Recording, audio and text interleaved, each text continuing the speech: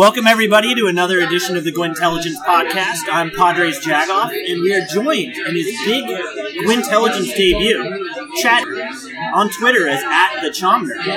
It's the Chamner, actually. Okay. But I'll let that one slide for this one. But, yeah, good to be here. We are, first time. Yeah, we're recording live at Ruler Brewing in Carlsbad. That's how you pronounce it? I guess, yeah. And we have a special guest today. It's Jeff Dotson. From the Hi, boys. Show. A real celebrity. Is that right? Radio Hall of Fame. Yeah. I should be. I was the curator of the Radio Hall of Fame, and so I immediately barred myself from getting in.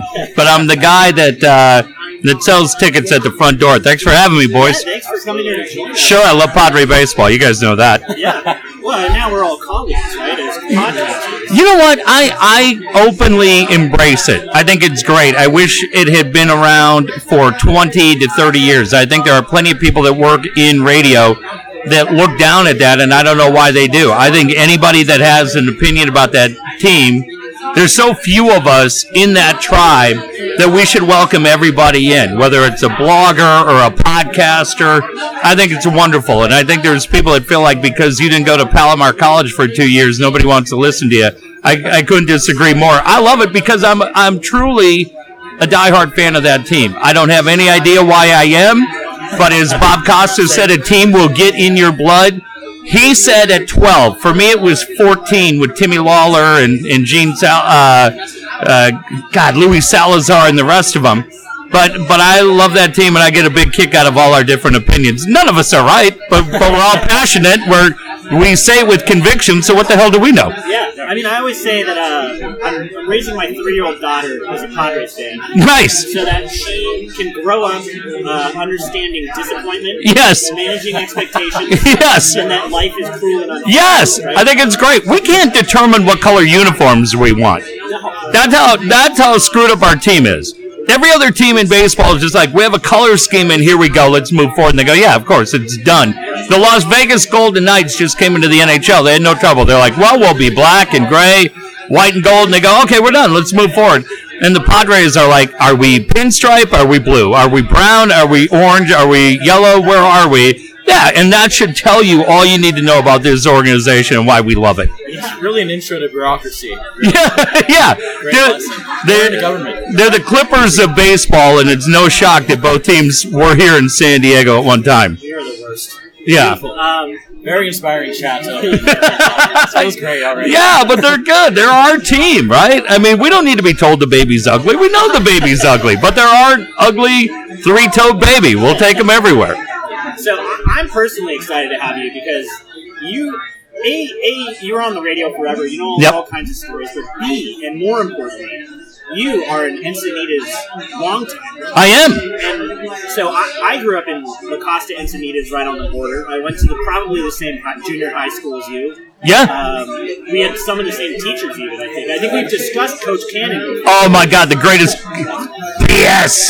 The catfish. Did you ever have health class with him? I did not. He was our football coach, and he loved having guys run the crab along the width of the football field. One more time. And if anybody said, what was that? 50 up and downs. But he was a guy that I didn't. All those coaches at San Diego, luckily by about 11th grade, I really understood what an impact they were on me because the teachers were a joke. The counselors were a joke. The principal was a joke. Here's my San Diego High School story. I think you went to, did you go to LCC? I went to first class to go to. Okay, San Diego Academy, this is a true story. About 4 years ago, Clear Channel went through a complete overhaul of all the studios. So I went to one of our engineers. I said, look, I would like to do something cool for San Diego. Not quite what Eddie Vedder did, building the new arts building, but I said, I'd like to do something. I said, I'd like to bring back the radio program. Can we donate the equipment? My engineer said, we'll do it one better. We not only will donate the equipment, but we'll go up and set it up at San Diego. I said, great, because I can get me and Palais and obviously Costa, Hartman, Judd. But I said I can get Jagger and Christie and Jeff and Jer and DSC and anybody else. Ben Higgins would be all over that. Well, he's a Tory guy. We're not going to let him on the campus. But I'd probably let Elston in. and Ello and all these different guys, Ted, guys I have 20 years of working relationship with, will come up and spend an hour. And I called San Diego. I said, we have all this. All we need is an open room where we can set it up. I said, I'll run it. No, free of charge. I'm just giving it back to you. And the principal said, yeah, I'll call you back. 2 weeks go by. I called him back. I go, dude, I got to move because they're no problem. I'll get back to you. He never got back to me. And that's San Diego. That's why radio's dying, and that's why San Diego sucks. Yeah. And it's shocked that I'm never asked to come back for career day. You know what? I'm going to go and offer to build them a podcast studio. Yeah, well, you could. Yeah, they might. Well, now, I never went to LCC, so I don't want to put LCC under that umbrella. This was strictly the academy. But it was incredibly frustrating because I thought there were probably a lot of kids in Cardiff and Encinitas that were like me that didn't necessarily want to go to college but may have something that they wanted to do. And I felt like I could show them, dude, I was a 1-9 student here every day, just hanging out, living life, loving life, and it worked out okay. And the academy was like, I don't think so. And I feel bad for the parents. I feel bad for the kids because I think it would have been a lot of fun. At no cost to the academy. Again, I want to emphasize, 0 cost to San Diego Academy, and they said no. So if you're a parent there, call the academy and say, what did you do? My Coach Cannon story is I had a health class. Oh, God. He pulled out a bottle of spermicidal foam. He did not. And he squirted it in his hand. And he said he started rubbing it all over his arms and his hands. God. And he's like, listen, kids, not only does spermicidal foam kill sperm and help prevent teenage pregnancy, it's also a great moisturizer that me and my wife regularly use. He did not. He did do this. Keeping in mind this is summer school health class, but still health class. This is not San Diego, actually. He's an imposing guy, full mustache and beard, a voice that is like sandpaper, and to hear that speech, that would probably scar me for a while. I can understand where Padres Jagoff comes from. It's all John Cannon's fault. So, I also am excited to talk to you because you don't really have an interest in returning to the media. Correct. Right? And usually when we talk to people, like we've had Hacksaw as a guest. How was that? You know, we met him at the mall in Escondido. Yeah. And he just ate fish sticks the whole time. Like Stop it. He ordered fried fish at a bowling alley that we did it at. And ate fish, and then I would try... I've kind of heard some more interviews with him since then, but if you give him a compliment, he'll talk for 20 minutes of like how he created his empire. And yeah. Like that. So it ended up being a 2-hour podcast. It was okay, but he's never not in character. Correct. I would like to just talk to Paul Mann. Yeah. Right? Paul Mahan, yeah. And hear stories, just like in about how he backstabbed 90% of the people in San Diego media. Apparently, yeah. I mean, I've always been on Team Hacksaw, but I'm only a consumer of the product. Right? Sure. As a kid, as a child, Sure. I grew up with Hacksaw. As we all were, right. Until he started going out of his way to backstab people that had been on Team Hacksaw. One of the most insecure people you'll ever meet in your life, and a guy that absolutely watched your wallet. They offered me... I was doing the morning show at 1090 with Dave Palette, 2012, and miserable situation because we had to go in and replace Scott and Billy Ray, who were actually working to get us in to replace Hacksaw. So when I go to meet with the general manager, I believe I'm being told that I'm taking over Lee's show, which would have been fine, because it would have been Scott and Billy Ray into me and Dave into Darren. And we felt like for us it would have been an insanely easy situation to bridge 2 iconic shows on that station and finally be on the big stick. When we walk into that meeting and they ask us, when are you ready to go? I said, we're ready. He goes, great, because I'm firing Scott Kaplan today. And then they said, and you can't do anything controversial because we're afraid every minute that we're going to get sued. So now we have to go in and be like Hardy Boys Radio, which people lost their mind. Well, slowly we start to build a little momentum. We find out that Scott and Billy Ray are coming back in the afternoon. We're getting Rome. We're excited. Dave and I had signed a contract with Fox Sports San Diego. They were going to simulcast 45 minutes, like that. Like Costa. That garbage. Absolute garbage that they do at night. So we had signed this deal on Tuesday. I'm driving home on Friday, and a weasel by the name of Mike Shepard, who's the program director, who told me every day how much he hated Lee Hamilton. waits until I leave the building, doesn't say anything to me, calls me an hour later, says, I need you to come back. I go, well, I'm not coming back. Oh, okay. Puts me on a conference call with the GM, and he said, look, we're making some changes. And I go, okay, am I out? He said, no, you're in. And I said, okay. He goes, Scott and Billy Ray are coming back. They're going in afternoons. I said, okay, great. He goes, Rome's coming back. But he said, Palais is out. I go, Palais is out? What happened? We're making changes. So at that immediate moment, my first thought is they're bringing Darren Smith to the mornings. And it's going to be me and Darren with Marty producing, which I would have done. I would have done that. Dave understands that I would have done that. I've said this over and over again. So I said, I assume Darren's coming to the mornings. No, we're going to keep Darren in middays. Now, Josh and Sherrod are out, two buddies of mine. Dave's out. I know this. So I said, well, who are you putting with me in the mornings? Hacksaw. And I said, you got to be out of your mind. And Mike Shepard, who told me every day for 10 months how he wanted to fire Lee Hamilton, had the audacity to say on this conference call, I'm really excited about the chemistry between you two. And I told him, you can F off right then. I said, you're a goddamn liar. I said, Mike, you're a goddamn liar. And I hung up the phone, and I called my wife. I said, I got to quit. I had a mortgage. I had two kids that were 5 years old. And she said, what? And I said, I got to quit. I can't work with this guy. I can't trust him. I've known him 20 years. I was a Hacksaw guy, and then I saw what he was. And he's also terrible with other people. And we got to look at that when they did Hacksaw and Friends, and they were bringing, because they were convinced that I was going to stay and do that show. They didn't have a plan B. Yeah. They were convinced I was staying. And I said, there's absolutely no chance. Now, the way that story ends is they continue to call me, and a good friend named David Zarate, who you hear as the voice of Bob Baker commercials, says, let's go to lunch with the GM, a guy named Norm Foyer. I go to lunch with Norm. Norm says to me, what's your deal with Hacksaw? I said, I can't trust him. He said, do it for 30 days. And I'm telling you guys, David Zarate was sitting right next to me. Hacksaw can say what he wants. This is how it happened. Do it for 30 days. Give it your sincere effort. If it genuinely is as bad as you think it'll be, then I'm fire Lee, and you can bring in anybody you want. It just won't be Palais. I said, okay, will you put that in writing? He said, yeah, absolutely, I'll put it in writing. I said, great.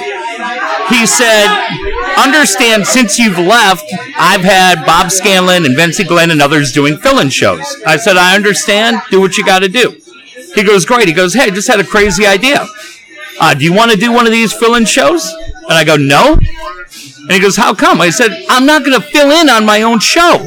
You're here buying me lunch to bring me back. Why am I auditioning for my own show? To which he says, whoa, okay. I'm just bringing it up. I said, do me one favor. I said, when we sign this deal, I will report to Mike Shepard. But I said, I don't trust him.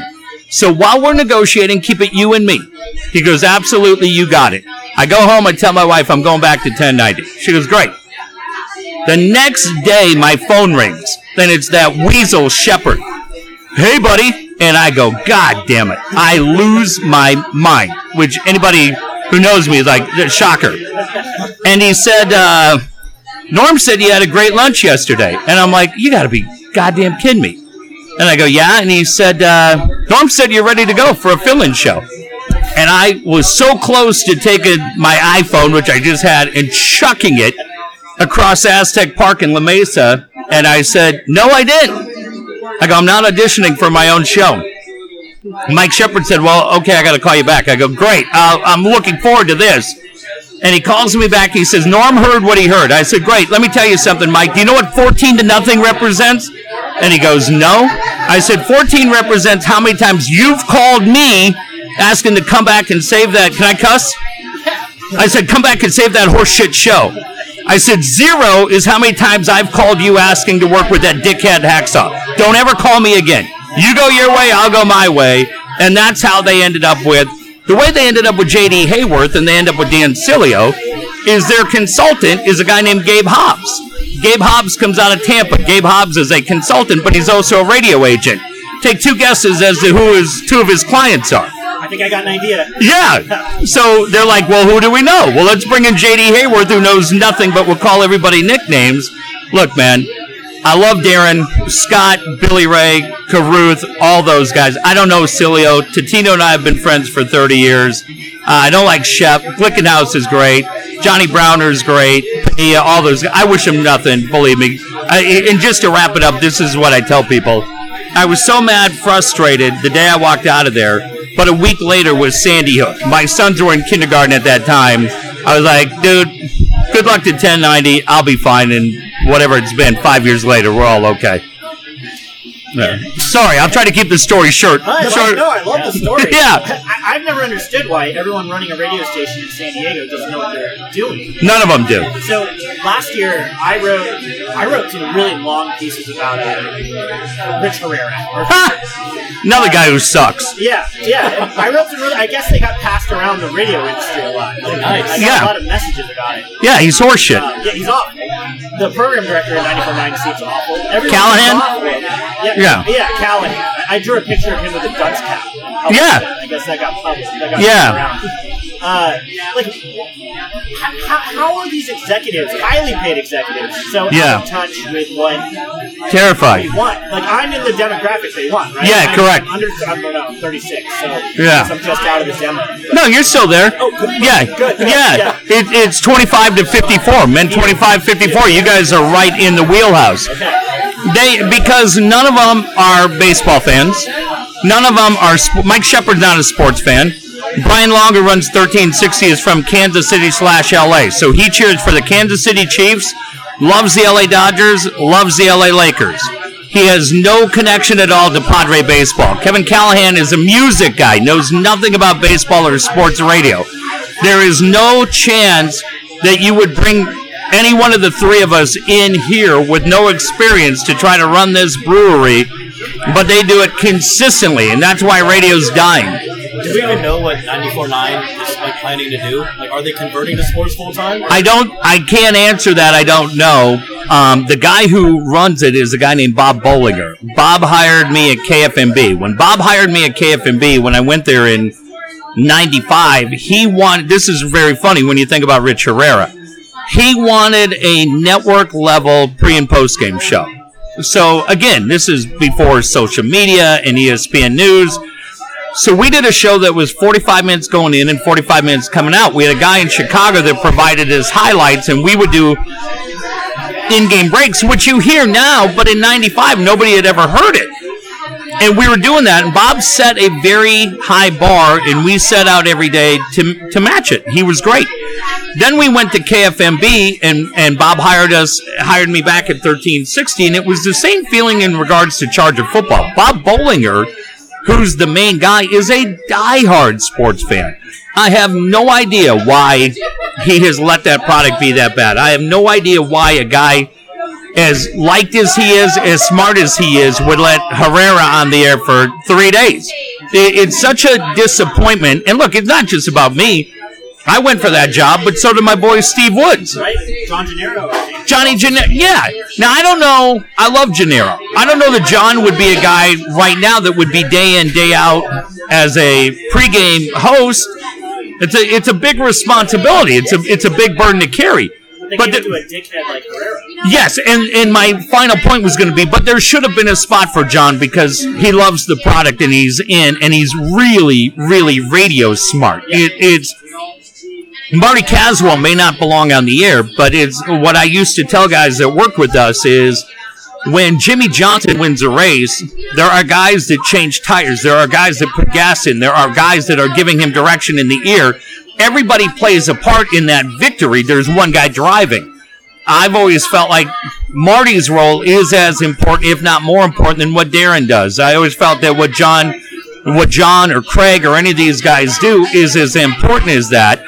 But they've thrown in the towel. And for somebody that loves Padre baseball, the idea that you're playing alternative up to 3 minutes before and then pounding us over the head with the mission bells and all that, it's terrible. They should be embarrassed. So, how much influence do the Padres have in that situation? It's a great question.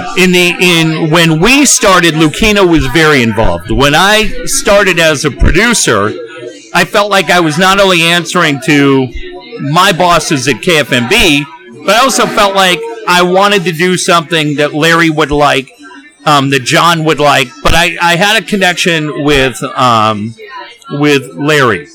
It's funny, Theo Epstein, we talked about, was in media relations. Glenn Geffner, who's the radio voice of the Marlins, was the other media relations guy. John Dever from the PGA Tour. We had a really good group. Mike D was here. Charles Steinberg, who was brilliant. And they all worked so well with us to help us, not to mention Boch and Kevin Towers and Tony Gwynn, Trevor Hoffman, Andy Ashby, Kevin Brown, Cam and Eddie. It was unbelievable the resources we had as young guys coming in, because they knew that they could trust us, and Dave and I took that very, very serious. There was no looking for the gotcha TMZ moment, which has changed. I think that's the other thing. When you look at it today, you can't get to Preller. You could get to Kevin Towers every day. Some of it may be off the record, but at least he wasn't going to let you go on the air and make an idiot of yourself. Boch I would sit with almost every home game. And you would go in Bochy's office, and he would get a big David Sunflower Seed bucket full of Coors Lights.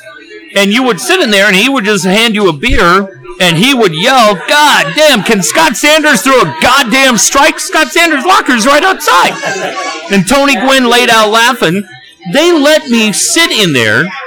I'm sitting there having a beer, and Kevin Towers comes in and tells them, "Hey, I just traded Alan Embry." I mean, you think I have any chance, any of us have any chance of being there when Preller comes in and tells Andy Green the trade was just made? Completely different time. But we were lucky in the fact that as young guys, we understood it. Call it the code. We knew the code, and we knew that if we played the game right, it would benefit us, and I feel like it did. So do you think that's more of like the front office being afraid of the media, or just a difference? Unfortunately, it goes back to what we said earlier. While I personally love the blogs and the podcast and social media has also killed that. So it's a little bit of video killed the radio star. In a 24-hour news cycle, there's always people looking for that edge, and they're just not going to take any chances anymore. There's, I think, for the most part, San Diego media, for the guys I know, there's not going to be a gotcha moment with Darren. Nick and Judd aren't going to look for a gotcha moment. I don't know. I can't speak for really the rest of the shows because they might. And if you're just the Padres, you're just not going to take a chance. Well, so what I was going to ask is, how much, well, I guess you kind of answered it on how much power they have when they grant a, let's say, a media credential. Big. Yeah. And I've written a lot about how Wayne Partello specifically, he likes to control the message. Okay. And in your day, when you were when you were working at 1090.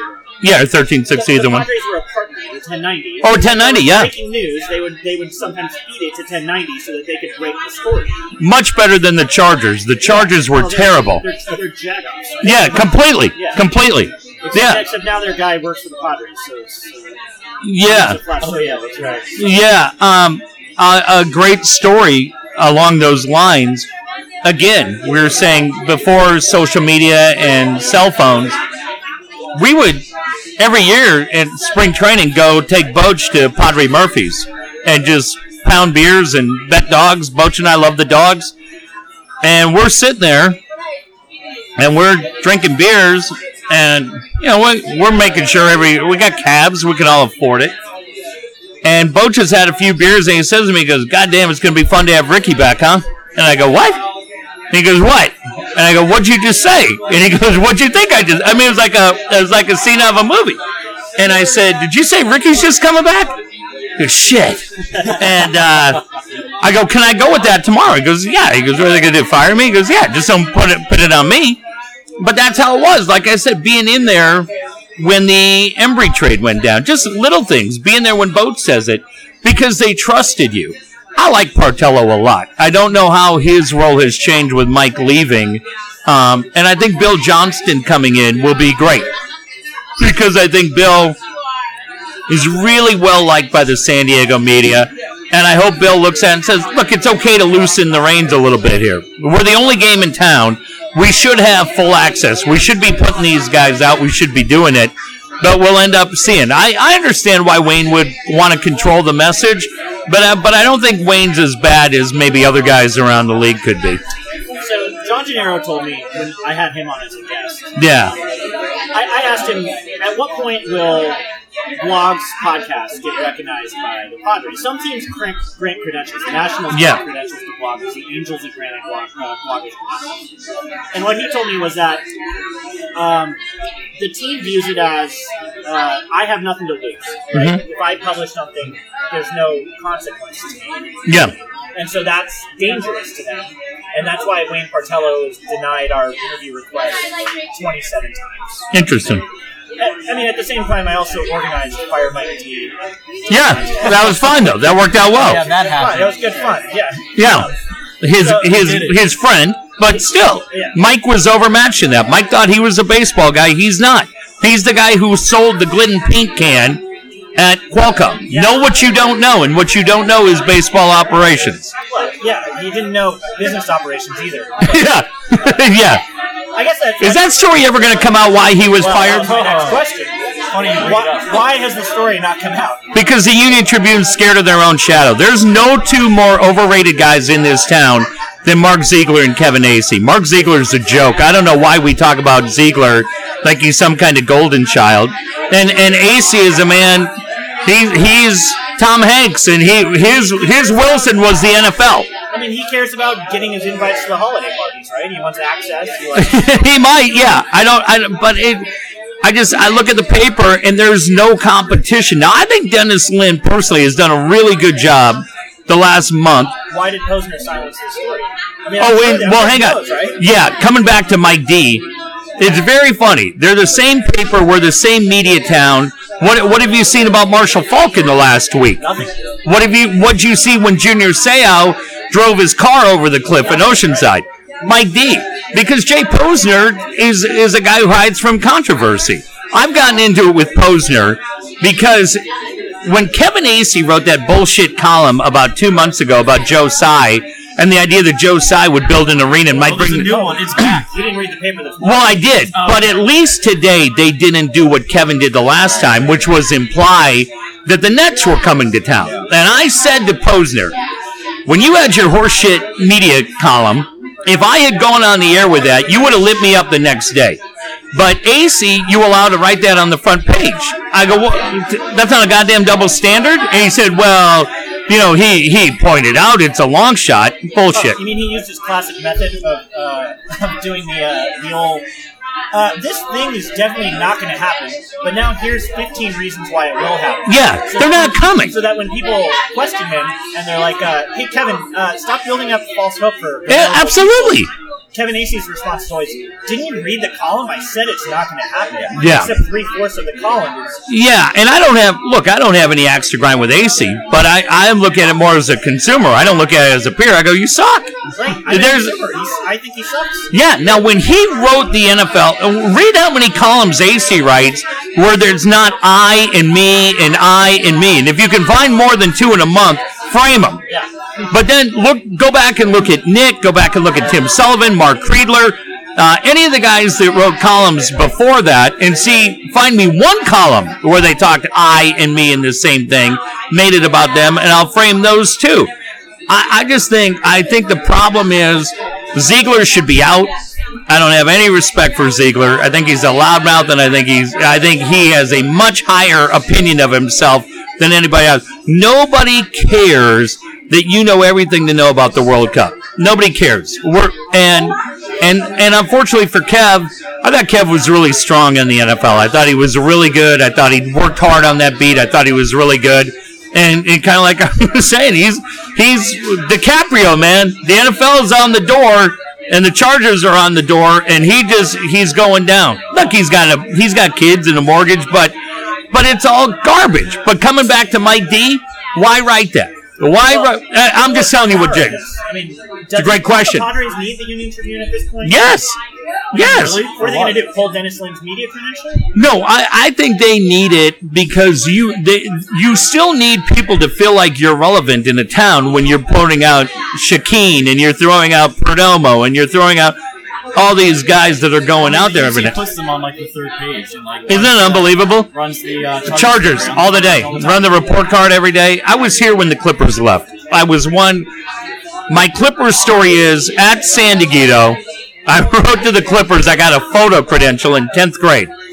I took it home. My buddy was like, I'm in graphics class. I can make copies of that. He made 200 copies of the same photo pass. 6 of us went to every Clipper game for the rest of the year with the same photo pass that said October 23rd. The guards never looked. None of us had a camera. It said photo in big bold print. But when the Clippers left, we were devastated. And I cut the cord with the Clippers.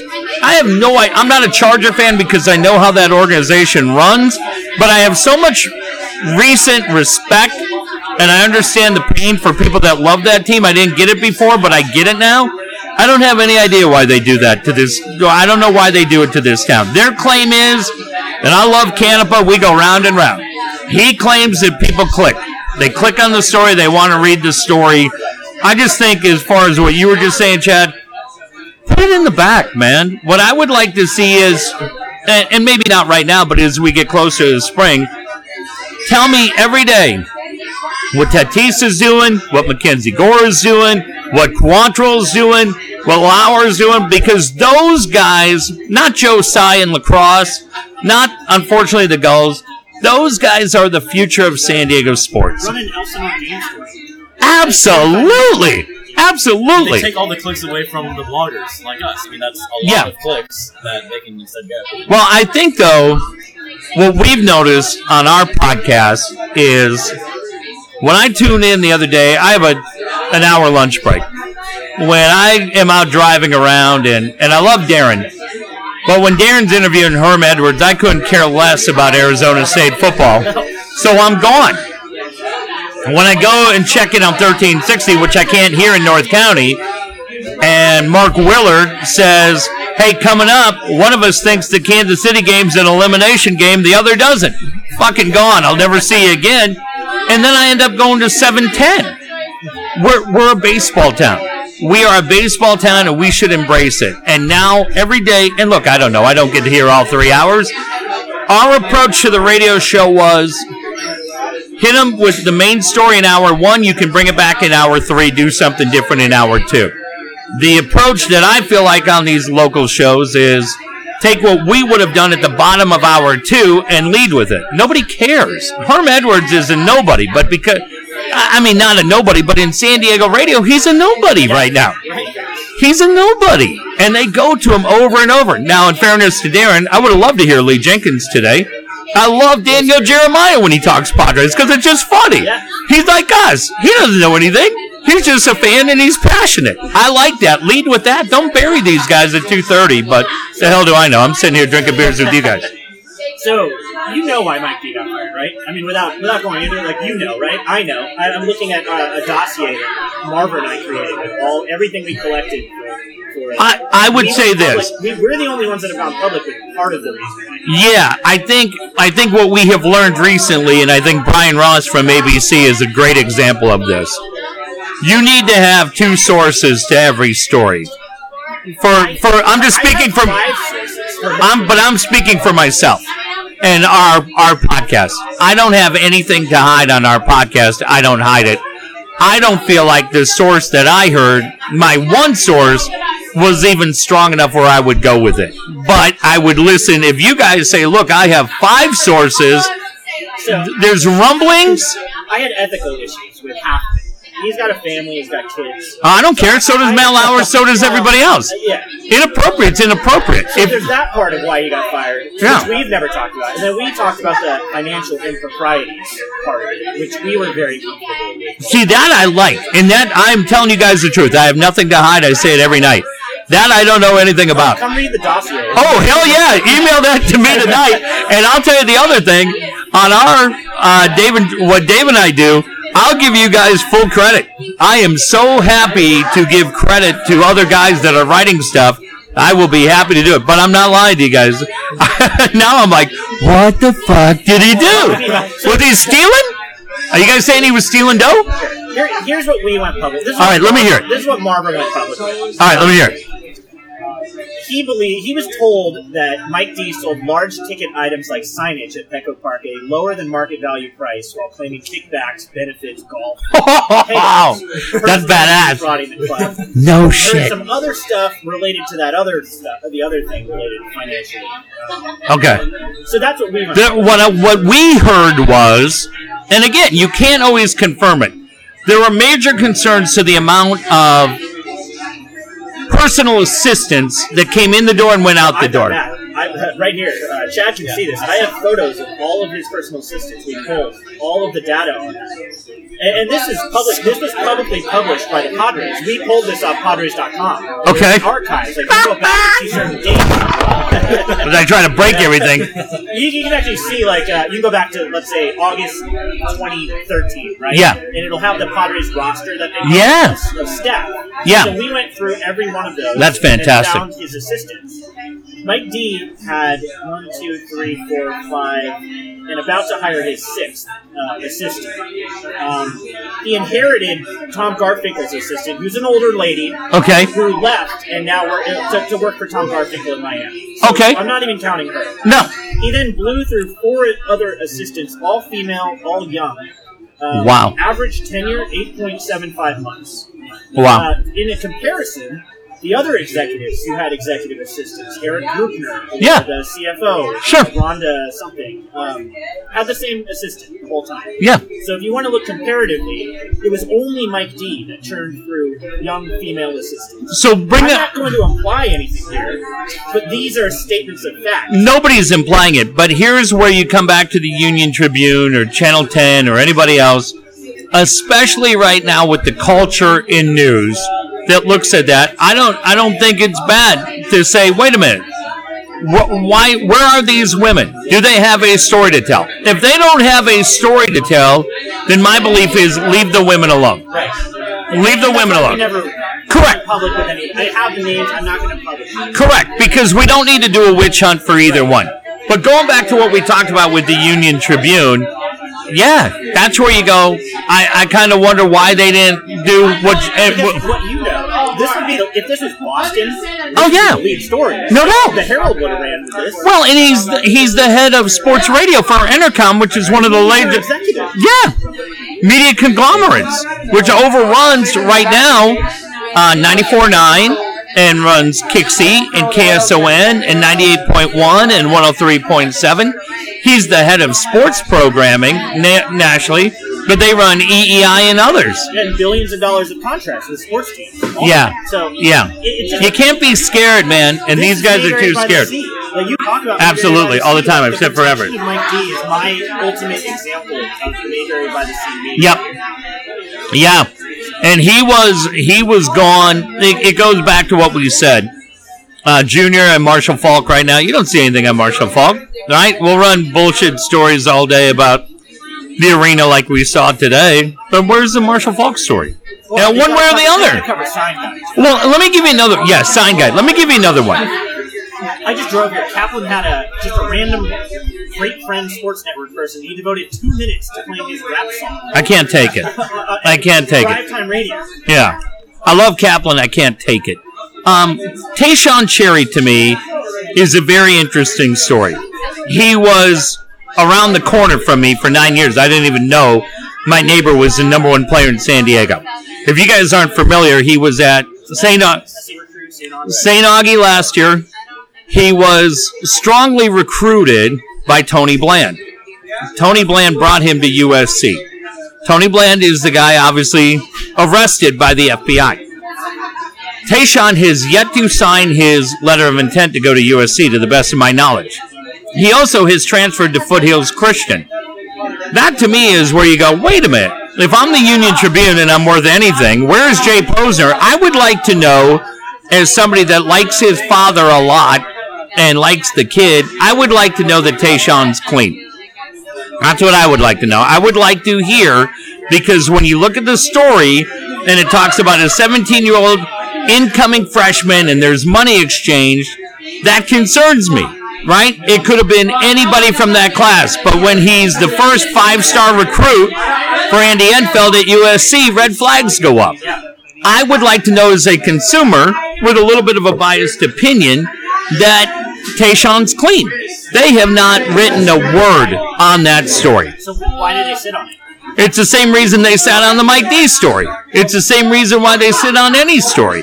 Because they don't have, Jay Posner and the Union Tribune sports section do not have a connection with this city. They just don't. They don't have a connection with the city and as far as the consumers go. And that's why they're dying. Going back to what we said about Lynn, the job of the beat reporter has changed so much in the time that I've been in the media. I could just go in and do a radio show and I'm done. Dennis Lynn has to write for social media. He then has to write for the website. He then has to write for the paper. He probably has to appear on MLB Tonight. The time that goes into being a beat writer, by the way, they have to book all their own travel. We may look at that and go, it's no big deal. Tom Krasovic has said 1,000 times, the toughest part of that job is when you're looking at deadline going, shit, I got to catch a cab and try to get out. Cabs don't come out to Shea Stadium. But when I look at what's going on with the paper, I love what Dennis Lynn is doing, and Jeff Sanders to a certain extent, and that's where it ends. I love Bryce Miller. I think Bryce Miller, that story that they wrote about the horses, incredibly difficult to read, but who else on that paper do you look at and you go, shit, I want to get up tomorrow and read what they got to write? Nobody. Jeff Sanders is fine. Dennis Lynn's fine. My thing with them is they literally publish press releases and just reword it. They might, yeah. It as original. They're the paper of record. Like, they're supposed to be journalists. Yeah, true. They're not a wing of the Padres PR arm. They're not AJ Cassidy on the Padres.com. True. Spouting the company line. Yeah, and true. So when I see things like Jeff Sanders publishing a press release, essentially, for like the holiday, like the Christmas thing they did. Yeah. I get it. I guess it's newsworthy, maybe, but you're just publishing their marketing copy and publishing it for them for free. Yeah. Why do I, as the consumer, now trust their reporting to be, and me knowing that they sat on the D story, things like that? It erodes my trust in them as an authority. It's a great point, because I know radio-wise we would do those stories, but we would do it thinking, is this interesting to the fan that's out there? And look, you were very openly a marketing partner of the Padres. I mean, the 1090 is the flagship of the Padres. Sure. I get that. Yeah. A newspaper is different. It is viewed different. But the sad thing is, my sister and brother-in-law are season ticket holders. They've been season ticket holders for 10 years. Their seats are down the third baseline. We went to dinner 2 weeks ago. They had no idea that a new video board is coming into right field, because we begged Mike D. I said, what are you doing? When I sit down the left field line, I can't see anything. You have a huge opening in right field, put a board in. Well, now they're doing that. Now, have you seen any designs? I mean, you said, there's one thing we do. Right? We love renderings in this town. If you're going to do anything, show me the press release saying, hey, here's what the board's going to look like. My brother and sister-in-law, 10-year season ticket holders, had no idea who Shohei Ohtani was. No idea. When the Pods were still in it. I think the problem is, going back to what we started with, I think, unfortunately, as a fan base, there is a small part of the pie that are really hardcore, and I think, unfortunately, which Partello and the rest of those guys may know, there's a bigger part that say, this is the coolest place to have a craft beer and brigantine fish tacos in San Diego. And, oh, by the way, there's a pickup baseball game going on to your left. I always joke that what you're buying a ticket for is it's a ticket to a luxury food court. Yeah, it's great. That's it. I mean, baseball is just backwards to the Muzak at the mall. Yeah. You're basically buying a ticket to the food court. Now, I will say, and I don't mean to interrupt, but I will say this in defense of Pete Seidler. Picking up the blood drive is a no-brainer, but they do it. Putting in the video board is, again, okay, they are working to improve the fan experience. Little things that I appreciate as a fan, that when you go around, I was up at StubHub for a Charger game. When you come out on the concourse and Anthony's or Seaside Market, and they've allowed these Phil's Barbecue, to bring their logos in so it kind of pops, you go, this is really cool. It looks great on the concourse. However, it should look great on the field first and then look great on the concourse. I feel like we're too concerned with looking great on the concourse and not worrying enough about the product on the field. Hopefully that changes moving forward. Yeah. So I don't want to take more of your time. I'm good. The last thing I wanted to ask is, you lived in North County for a long time. Yep. I grew up here as a child. My dad, after work, we'd go down on a weeknight, we'd watch the Padres at Qualcomm or Jack Murphy Stadium. To me, that's nearly an impossibility. Like you drive home going that direction. Yeah. It's impossible. I'm pretty sure you lived here when there was a Padres store. Oh, yeah. Right next to Barnes & Noble. Right. They'd bring, Steve Finley lived in Rancho Santa Fe. So I remember he drove his Acura NSX out there one time. Yeah. And signed some autographs. And that's like a little outpost that the team had for North County. And they had one in Escondido at North County Fair. Yeah, absolutely. Yeah. And so the team closed those. They have one in Tijuana for some reason. But ignore North County. Yeah. To the point where I almost feel like Anaheim is a bigger draw. Yeah. Like I could drive there faster on a weeknight. Take the train from Oceanside. How did the Padres market to up here? I mean, the money, if we're being honest, the money is in North County. Oh, always. Little League Baseball, NCAA's Little League is in Little League World Series somewhat regularly. Yeah. So how do they bring us there? Yeah, I think Larry had a vibe for what was going on up here. I'm not sure the current management does. I mean, Mike lived here. He's awful. Yeah, well, he's awful at a lot of things. Yeah, he's awful at a lot of things. To me, the cost of running that store, it's funny, because I'm in that Barnes & Noble working up here now. I'm back in that Barnes & Noble all the time, and I think about it all the time. There had been a UPS store in the and the UPS store just moved across the street. Now that little spot sits vacant. It's good. You should eat there. It's a new sandwich. Is that what went in? It's great. I ate there. But now, okay, hang on. Then we'll get back on track. Isn't the sandwich spot one spot over to the right? They took both spots. There was a Quiznos Okay. and a UPS store. It's combined into a delicious sandwich. They're good? Very good. Okay. It's worth your drive from here. Yeah, okay. So it's frustrating. It's frustrating because the Padre team store would have been cool. I guess my biggest frustration with them right now is they did not grab San Diego by the throat and say, we are going to establish ourselves as a baseball town starting now. Those stores, what can that run?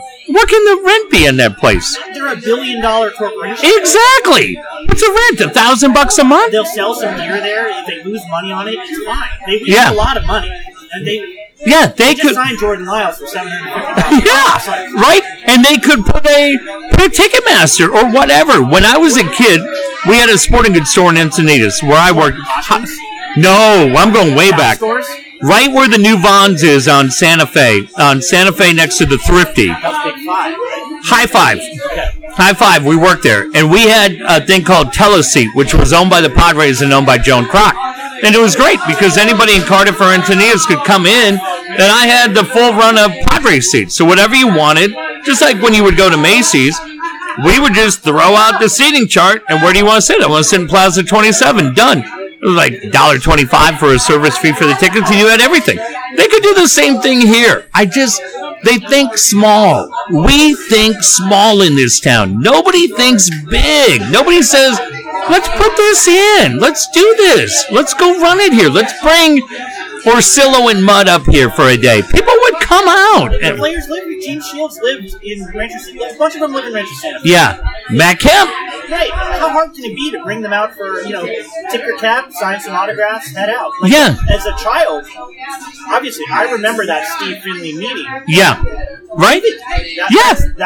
Those are the kinds of things that lock your kids in to fans forever. You bring your kids and Will Myers doesn't have a great personality, but if they met Will Myers, that's something they're going to remember forever. It's funny, we went to when they did Christmas at Petco Park, and you guys are going to die laughing, it's true. My two sons, who were probably 8 at the time, they sat around and wrestled and played with Carlos Quinton.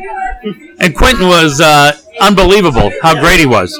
And hung out with him and laughed and wrestled with him, and it was the nicest guy going. My kids loved him. He's out of baseball, but they thought he was great. And humanizing them like that Yes. is big, because most people don't like Carlos Quinn. Yeah. They thought he was cold. They thought he was... Because he hated the media. Right, broke Greinke's collar. Yeah. Actually, that's probably positive. Yeah, he just... Look, they got... And I hope... The problem is, too, Bill comes... As much as I love Bill Johnston, he comes from the Spanos family who could not do anything more wrong if they tried. Right. All they had to do in this town was go to the 63 Powdered Blues, and this town would have loved them, and they avoided it at all stops. That's a guy that spent 30 years working in that organization. What is he going to bring? Maybe a fresh start will be great. We'll find out. He did tell us we just need to take a chill. Oh, yeah. While we were on the air at 1090. Yeah.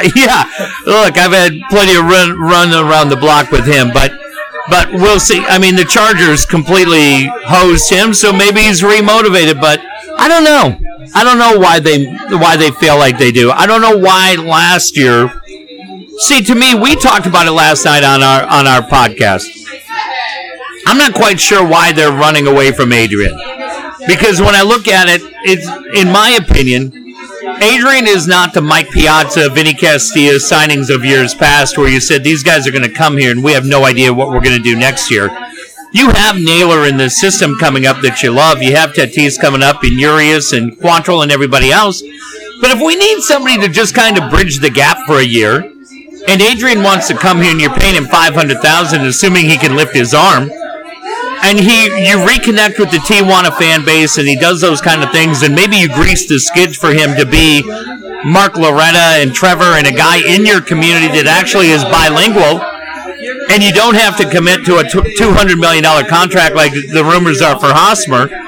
I don't know why you run from that. That's why I look at this team and I go, God damn, I want to believe that you get it, and I can't believe that you get it, because little things like that where you go, we're just going to bring him home. We're going to bring him home, and if he sucks, then he makes less money than Trevor Cahill made last year, right? Or Shaquille made, or Clayton Richard made. Jared Weaver, exactly. All these goofy, Betancourt. I'll give you 50 guys that made more money than what we're giving Adrian. But he can be that guy. When we dealt with Adrian, he was fine. He was fine with the media. I never heard one complaint from Bud Black on the record, off the record, about how he was in the room. And they're in the UT today going, no. Look, you bring Peavy in here? No. Yeah, I would not.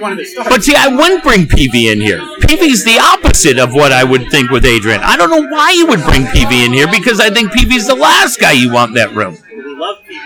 You love Peavy. But I don't know, as you're looking at it. You think a lot of people like Adrian, and I don't think Adrian's very popular. Why is that? Why do you guys think that is? We don't think he tried. He seemed lazy when he was here. I don't know. I'm not saying he was lazy. Yeah. But he got that reputation from a lot of people, I think. But who gave him that reputation? Where did that reputation come from? I don't know. Is this a Twitter thing? I think. I listened to my parents complain how he's in the latest in the long list of people trying to get out of San Diego, having a big career somewhere else. I don't. Let me. But all he wanted was to be paid fairly, so I don't even hold that against him. Sure. But let me go behind the. Peavy is a lot more popular in this town than Adrian. Yeah, but Peavy has nothing. Peavy's got. You guys have more better stuff. Last year, I think he's got nothing. No, I understand, but I will say this: if you go behind the curtain, what we got from Adrian dealing with him on a regular basis was he wanted this team to be competitive. He also understood, going back to what we said, where fans don't even know about Ohtani and we just love it for the bar. Adrian was smart enough to know that management had money that they weren't spending. And he said, we can go out and improve this product. Nobody's saying you have to bring in Giancarlo Stanton, but we can do a little better than what we're doing. To me, the first guy that I would move off that roster tonight is Will Myers. Yes, you said he was a puss last night. I can't stand guys that don't have a killer instinct. I can't stand guys that don't go out, because my media time covering this team, I was raised on Ken Caminetti. I cut my teeth covering Ken Caminetti. Now, look, you can say whatever you want about Caminetti, but Bochy to this day is one of my better friends, and if I see him, I say, tell me the Caminetti stories. then he would say, I would bring Caminetti into the room and say, look, you have to be honest with me and tell me when you're hurt and you can't go. And Caminetti would say, yeah, okay, great. And Bo said, great, you're off tonight. No, I can go. And I just appreciate a guy that played hard. In my opinion, again, Myers will be a guy that 20 years from now will look back and go, did I do everything I could to win? And that's why I look at it and go, we're shoving guys away that actually may become. Look, Adrian's not going to be a difference. If he goes to the Mets, he goes to the Mets. But for me, I would say find guys like Yelich or maybe Hosmer. But when you see that they're playing for Hosmer and they're talking about Yelich, I read between the lines and go, well, there's going to be nowhere for Myers, but you can't flip Myers unless you have an option at first and an option in left. But I can't stand guys that mail it in, and there's nobody, in my opinion, that mails it in more than Myers. Absolutely Cottle. But I'll give you specific examples. Do you remember when Andy Green benched Solarte for not running out of fly ball or whatever? Yeah. Myers did that more than once last year. To the point that the media, the soft media, actually asked Andy Green about it afterwards. Yeah. Andy Green dodged the question with Andy Green never said anything. No. Myers didn't get benched. No. They didn't even pull him out of the game. Green pulled other players out of the game immediately. Yeah. Hustle didn't run it out. They caught him. Yeah. And no one's willing to ask the question of the team or of Green or whatever. I can't stand it. Your wife's a lawyer. Yeah.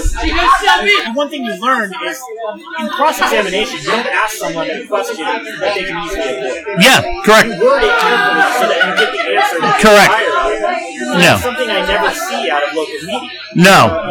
Framing, like they leave it wide open so that they can talk about Will Myers. Right. Why is Will Myers allowed to continue to make mental mistakes and without any consequence? You benched Solarte for this. Why did you choose to leave him in the game? What is the consequence for your players, especially a guy who's supposed to be a leader?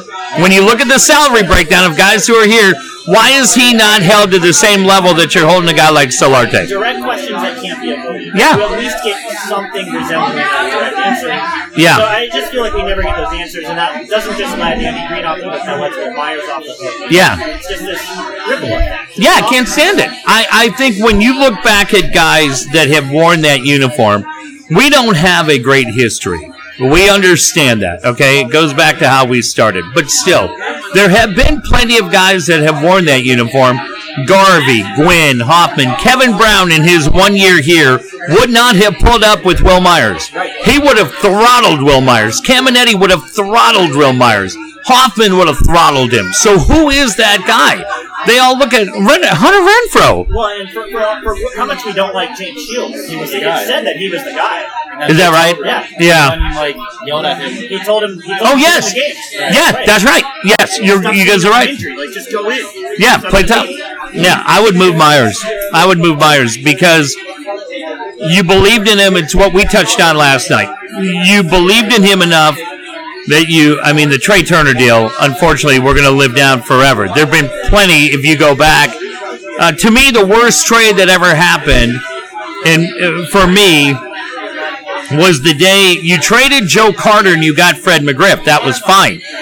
But then the idea that Joe McIlvaine goes to Gord Ash and says, hey, what do you want for Tony Fernandez? And Gord Ash says, I was joking. And I said, Roberto Alomar. And Joe McIlvaine said, you got it. People always think that was a 2-for-2 trade. That was two separate 1-for-1 trades that happened on the same conversation. So you traded Alomar straight up for Tony Fernandez. That's the one. Sorry to wreck. You may want another beer. But you had a deal agreed to, which was Joe Carter for McGriff. We were on the air the next day, and I've said over and over, when Shields came here and the Matt Kemp trade came here, I was fine with all of it. But when we were on the air at 1360, I said, I don't like trading. I like Joe Ross, number one, but I said, I really don't like trading Trey Turner right now for Myers. I don't like this trade. I can't embrace this trade. We've seen it. The only thing we hope for right now is that the return we get on Tatis offsets the return the Nationals get on Turner to a certain extent. Then you hope that Myers, maybe it's a 2-for-1. Because Rick Hahn and the White Sox are going to get nothing from James Shields to offset Fernando Tatis. We're used to that. I mean, when you look at what you got for I mean, you traded. You got Lamar Hoyt. Oh God, right? Yeah, Ozzie Ginn. Yeah. We traded.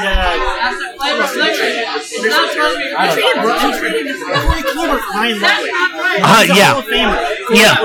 Isn't that unbelievable? And that's the Padres on those different ones where you go, God dang. Well, trade Kevin Mitchell for. Oh, dude. Mudcat. True story on that. I've said this story a million times. Mud knows it. I tell him all the time. I had just turned 21. I'm at San Diego State. I lived right here in Encinitas. My buddy takes me to a San Diego State party. There's nothing but college chicks there. We're drinking beers out of a red Solo cup, and I look up, and CNN was doing sports that night. And all of a sudden, I look, and over the guy's shoulder is Kevin Mitchell in a Giants hat. And I go, look at these morons. They can't even figure out where he plays. And they showed that Mitchell and Dravecki and I think Lefferts went in that deal. And we got Mark Davis, we got Keith Comstock, Chris Brown, and that Rygar Mudd. And I've said to Mudd every time, I said, I put the red Solo cup down, and I went back to Encinitas. It ruined my night. The only guy who loved that story more than Mudd is Kevin Mitchell. But I also think we'll never live down Anthony Rizzo for Andrew Kashner. There's a lot that we're not going to live down. We're used to it. Yeah, and we could have gotten Chipper Jones for Frederick Griffs. If it wasn't widely known that we had to dump players.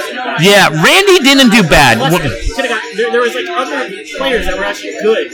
But John Sherholtz at that time knew what he had on Randy Smith. Randy, to his credit, moved Hurst and Greg Harris and got Ashby, Bachler, and Brad Ausmus. Moved Sheffield, he gets Trevor Hoffman. John Sherholtz was like, bullshit.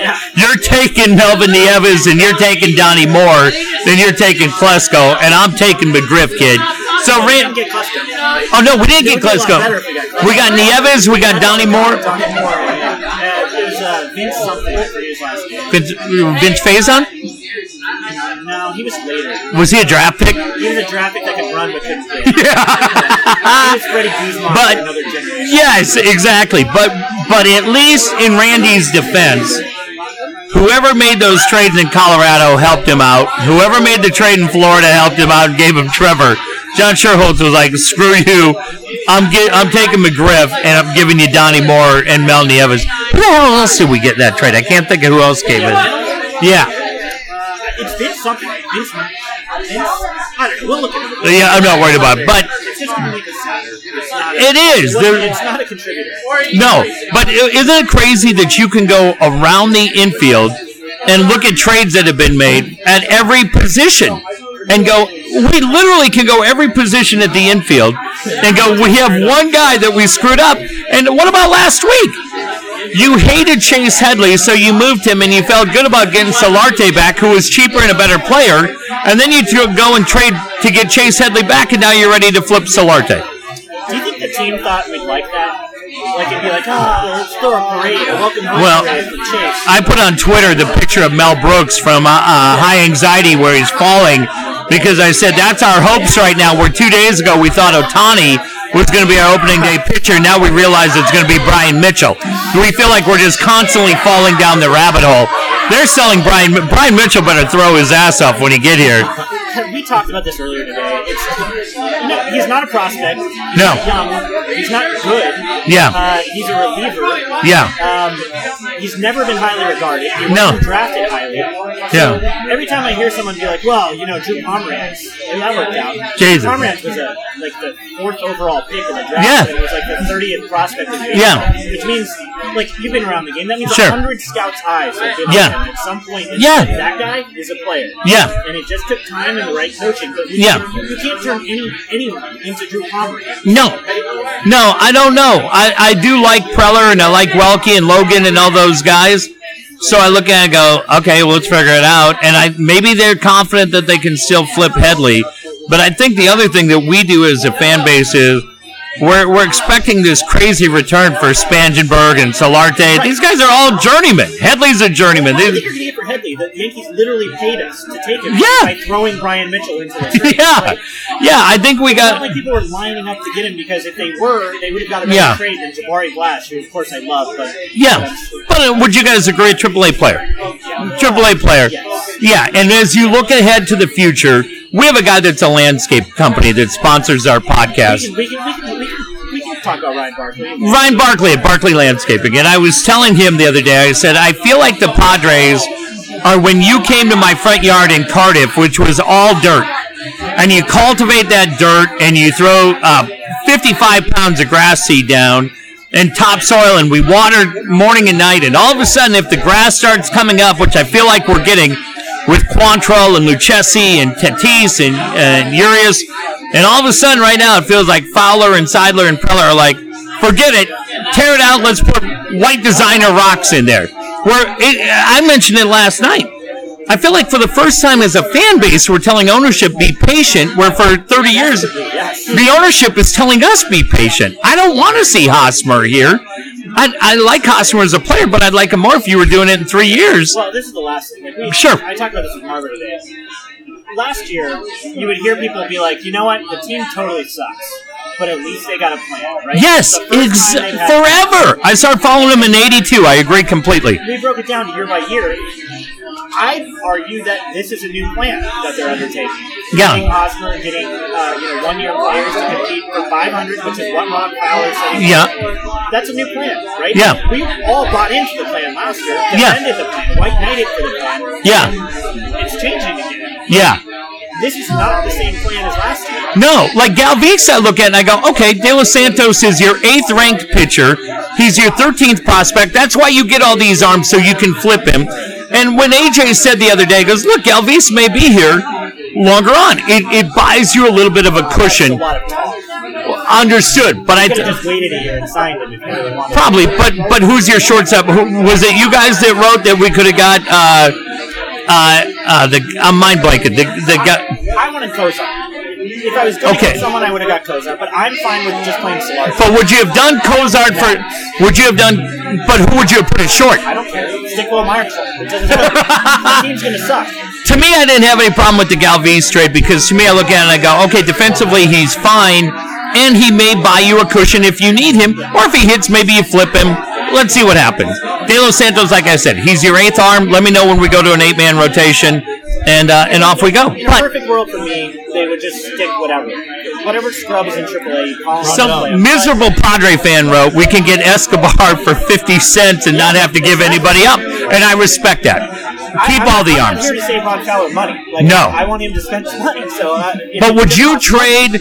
Was it you guys that wrote today what the cost would be to get Yelich? How high would you go to get Yelich? I didn't write about it, but Renfro's in there for sure.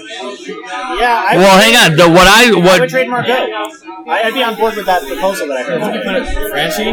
I don't know. Would you put? What I saw today is that you're going to have to go 2 of the 4, which would be Gore, Quantrill, Urias, and Tatis.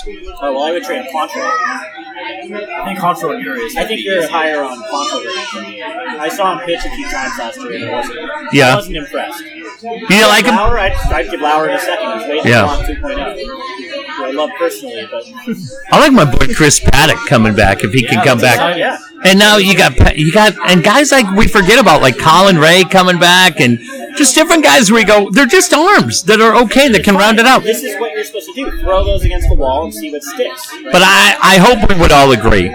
It's so much fun for a fan to finally be in a spot where we can debate whether or not a guy like Quantrill is a legit prospect, whether a guy like Urias is a legit prospect. Because when we were doing this with Alan Dykstra, we're like, listen, I'm calling you a cab and I'm calling you a cab. It's goddamn ridiculous. But when we can have this conversation about De Los Santos, that to me, whether we like it or we don't like it, I will say as a fan, I was always pushing for Billy Epler to come here. I wanted Billy Epler to come here. I felt like he was San Diego. He'd been a season ticket holder. He knew it. He got his teeth with the Yankees, and I liked him. I just liked him.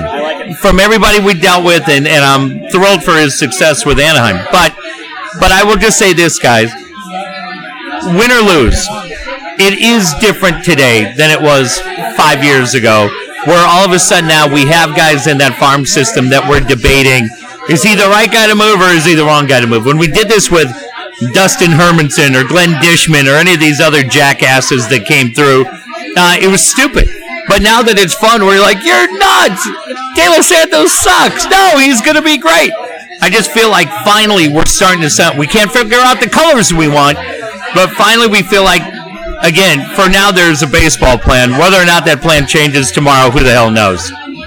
Well, Jeff, we took enough of your time. How long do we go? For an hour 10. Is that right? Yeah. I got to go do a podcast with Dave. I wanted to thank you for joining us. I love you guys, man. Thanks for having me. Find your show on Dave and Jeff. DaveandJeffShow.com. DaveandJeffShow.com is where it is.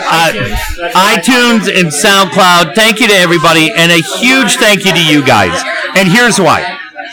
Outside of what I do on the podcast, I'm a Padres fan. I love opinion. I love controversy. I love smart-ass opinions. We need it. We need to find more voices like you guys. Goddamn Kixie.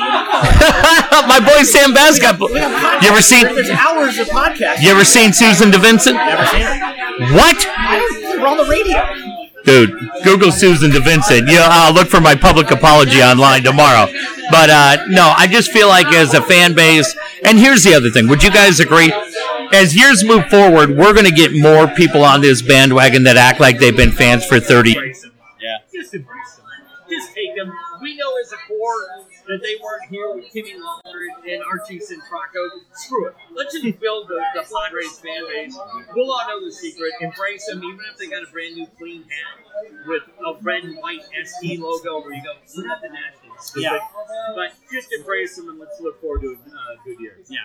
I am going to say that you likely sold me my first album at the warehouse. Oh, when you yeah? worked there. Depending on what era, it sounds like it was the era I would have bought my first album. Yeah, probably So that's rented very your first exciting floor, for me. too. Yeah. That probably I remember the adult section with the Betamaxes and the VHSs We at the did. warehouse. It was My right on favorite- the...